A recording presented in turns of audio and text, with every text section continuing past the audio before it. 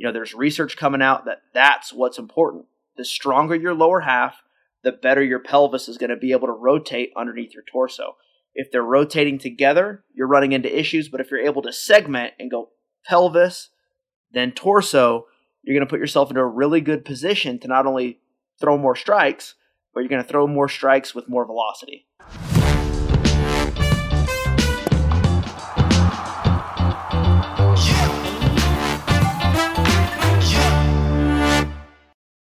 Hey, this is More Than Velocity with Jordan Oseguera and Ryan Croton. I am Bart Pear, and today we are talking about a complete arm care training program and why that includes lower body training.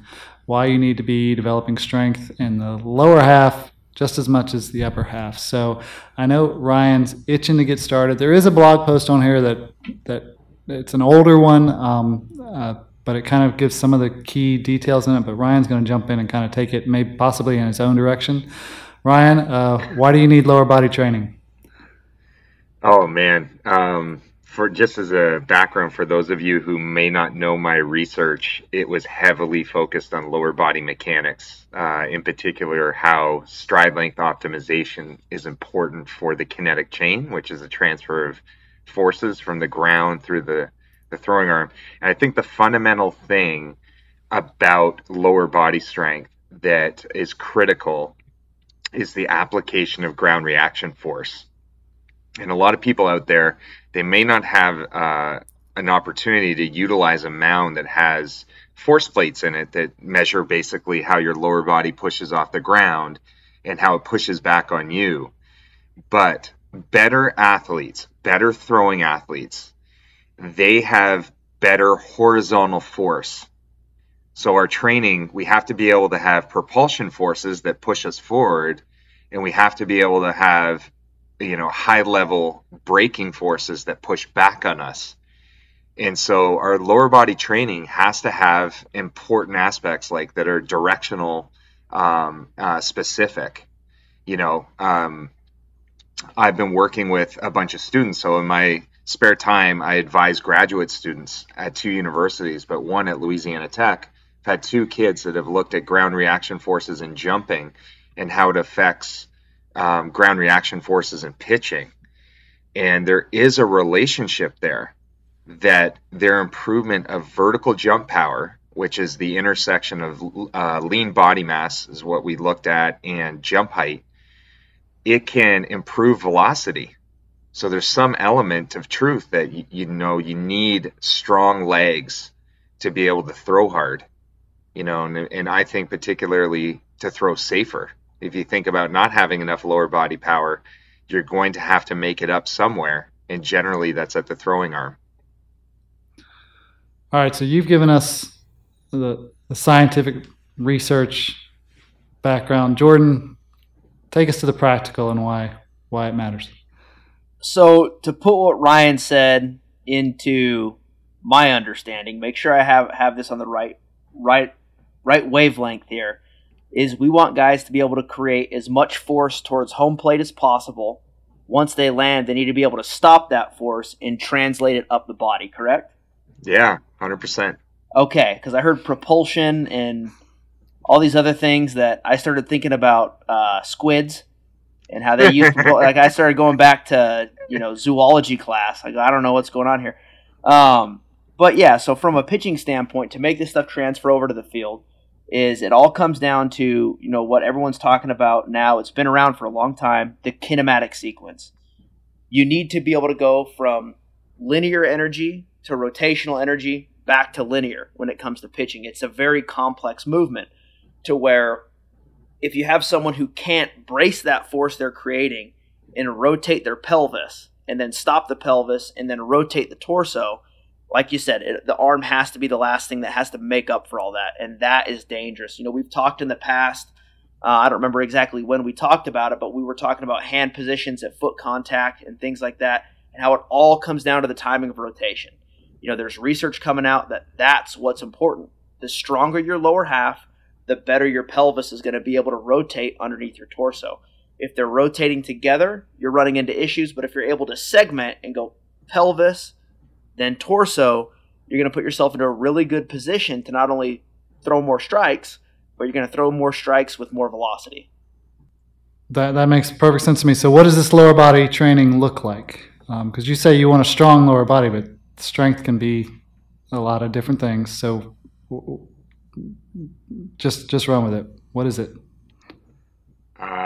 Okay, I'll give you from my strength perspective. So when I took over as the player performance coordinator for the Angels, I had the wrong mentality in how I wanted the coaches to operate in our training systems. The training that we had was highly bilateral, meaning two-leg exercises, a lot of squatting, a lot of deadlifting, which are great lifts, but our preoccupation of those lifts may not be as sport specific. And so, Jordan's talked about it on previous podcasts about lumbopelvic control and how important that is to be able to stabilize your pelvis, and not only in functional tests, which has been shown to impact performance, but also on the mound. And you really get this lumbopelvic control training when you're doing single leg work, unilateral work, and going even more specific into lower body training as far as the unilateral side. Lunging is really important. There's a lot of strength coaches out there, excuse me, on the college level who are actually testing athletes doing a 3-rep maximum rear foot elevated split squat, or it's a single leg test. Now, obviously, these athletes are ready for that type of training and that type of testing. But, here we get a little closer to what happens on the mound. And even when looking deeper in these lunges, you have options. You have reverse lunges, you have lateral lunges, you have forward lunges. They all are important to have a mix. So you can't just stick with one type of unilateral exercise, because you need to display force in all of those different planes. So obviously the Armcare app measures the strength and range of motion of the rotator cuff, scapula, and it's looking for deficiencies. Should we be down the road, should we be doing that with the core, with the lower body, and looking for, would fatigue show up in those places the same way that it could with the arm? Yeah, I think for sure. I think, the arm is giving us some kind of manifestation of energy leaks, strength loss, potentially in other parts of the body, because like Jordan mentioned, you have all of these segments that have to rotate well and they have to operate together. And if they don't, we may be seeing a lot more fatigue of the throwing arm. So I think that would be a great way to go into looking at, hip flexion strength, hamstring strength, quad strength, core strength, that I think we can eventually put our minds together and figure out how that works. Because this is going to give us a little bit better of a regional perspective of what's going on. Hey, Ryan, to give a little more something to think about on this, I mentioned earlier that pitching, obviously you work in linear as well as rotational, and to go more in depth, you're going frontal, sagittal, and transverse on your planes of movement. I heard you talk about multiple planes of movement, and you see a lot of systems out there are, only doing, core in one plane. They get into this, we do crunches, we do leg raises, we hang on the pull-up bar, we lift our knees up to our chest. I don't know all the names of these exercises, you do. I just am naturally gifted the way that I am. I just am built like this. I don't have to put in a lot of work. But when it comes down to it, how much of an importance is it as a pitcher? That was a joke, by the way. Ryan, it went right over his head. Ryan still doesn't understand sarcasm. I'm thinking. But when it comes down to pitching, how much importance do we need to put in training the core in all three planes of movement, as well as the full body? Yeah, I mean, I remember when I first worked with the Orioles, we didn't do a lot of rotation. We had our athletes just say, hey, they hit enough, they pitch enough. We were worried a little bit about potentially increasing their risk of oblique tears. And the crazy thing is, aren't oblique strains like one of the most common injuries in baseball, but nobody wants to train it? Yeah, they're common. And so, we're getting smarter in how we're training rotation, and we need it. because if we want to advance velocity, it needs to come with a rotational speed improvement, whatever that is. It's different for different people, but small marginal gains can lead to more rotational energy to the throwing arm. And we've learned that at least in that plane, lower volume is better. Endurance is key. We need to have endurance, and I think that's a huge proponent to protecting us from oblique strains. But when we're doing rotation, especially, we're looking at power, and we're usually wanting to keep our rep ranges to like 5. You might do 3 sets of 5 of a particular exercise because we want to have explosive power. That's important. But I think where a lot of people also go wrong, in terms of not training along a spectrum of loads, so they might train with a med ball that's way too heavy, and it's not promoting speed, and it's slowing things down, and it's not creating the coordination pattern that they would need when they rotate, and so that's the rotational plane. And then the frontal plane working side to side, that's also important. If an athlete can tolerate side planks, that's a great particular exercise that can build endurance in the obliques and in other parts of the core. A lot of the time, too, athletes don't do any stretching for the front part of their core. We call that the rectus abdominis, or the six-pack area. So I don't have one, but I wish I did. And we do things like barbell rollouts. So we do eccentric training of the front part of the core section. So we have to have all of these because they're these huge rubber bands in the body, and the biggest stretch that we need is obviously that hip shoulder separation. And when we have those strong bands that can lengthen, man, that creates a lot of energy for force. So to get some clarity on that, so I just heard you say stretching the rectus abdominis, but then I hear a barbell rollout, and I don't think of stretch. So can you go into a little more clarity on that? Because for me, that's a full-on, like that's a tough movement, a barbell rollout. There's obviously a stretch going on in that. Yeah. But can you go a little more in depth on the eccentric aspect? Because I don't want myself to be confused on this. Yeah. So there are progressions. So before you go to a barbell rollout, you'd probably do something like a stability ball rollout, which isn't as intense.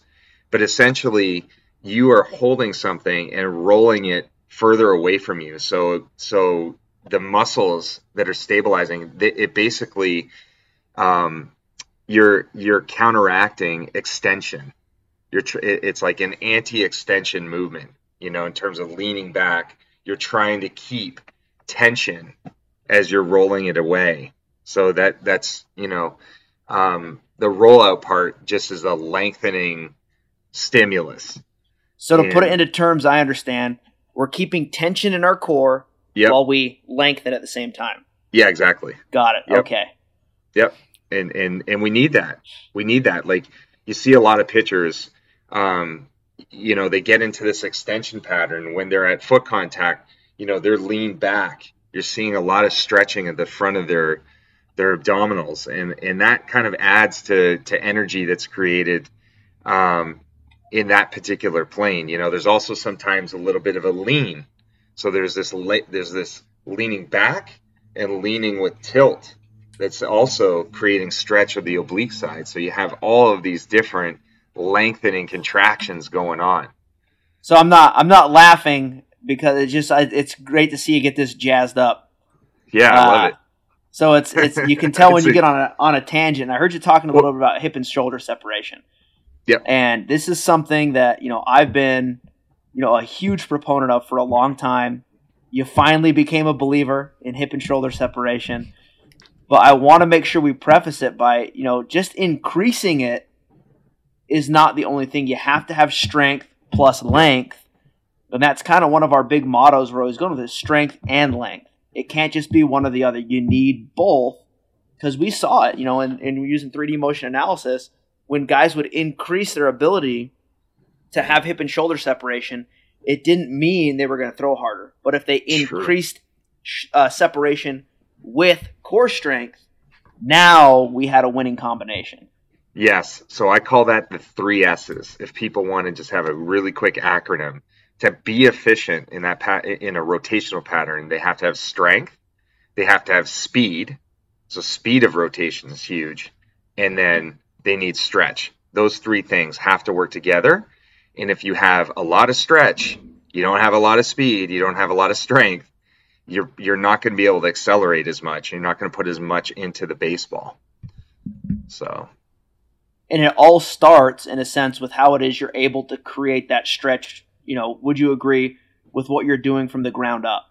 Because if you're not able to generate, we were talking earlier on that horizontal force, and tell me if this is making sense. So I want to make sure that I'm understanding it from your mind to my mind, because obviously we think in similar but very different ways on the same stretch of things.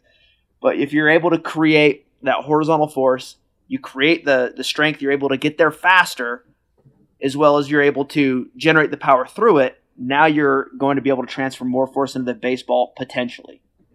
Yeah. Okay. You need to be able to decelerate. So you're decelerating your pelvis at certain points, and you're decelerating your rotation. So you're keeping your shoulders back. And then all of a sudden that pelvis hits peak speed, that stretch is happening, and then the trunk, follows. Yeah, so and to give some context on that, this was stuff we did when we were working together in the professional realm. Was we would use that motion analysis. We'd find our guys who are really good accelerators, but their deceleration sucked. So we'd hammer out that deceleration phase once they were moving, and we know they had a strength base to handle it. Strength base was key, again, as always. Then we'd hammer out that deceleration work, and we'd have guys start throwing 3, 4, 5, sometimes 6 or 7 miles an hour harder before the end of the season. Mm-hmm. Yep. So don't skip leg day? Is that what No. Never. Awesome. Would you ever microdose leg day? Yeah, I mean, in season, so this kind of goes along with how you're planning your programming. You don't want to encourage too much fatigue in season. And you do not want to have strength loss. You do not want to have power loss. You want to maintain plyometrics. You want to be doing jumping activities. So, what you need to be able to do is say, okay, if my training in the off season takes an hour and 10 minutes to complete, in season, you might want to scale that to a half an hour, and you want to pick certain exercises that you're focused on. And, in my opinion, you do not want to miss out on unilateral exercise at all. You don't want to miss out on frontal plane jumping, so side-to-side jumping activities. We call them Haydns.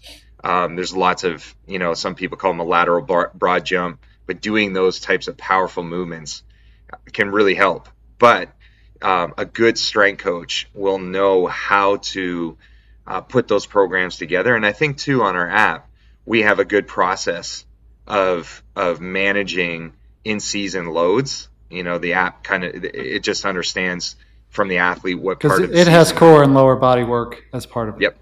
Yep. And it's really good. I mean, for the athletes out there that aren't working with a strength coach, don't have access to a gym, this is a great option for them. And a lot of what I see in the training is frontal plane based, and again, you have to have multi-dimensional training, but a lot of times, because it's very difficult, is to work our hip in abduction. So basically, opening the leg away from the midline, and that builds a ton of strength because that's our push-off force. That's our hip stabilization, our lumbopelvic control when we land.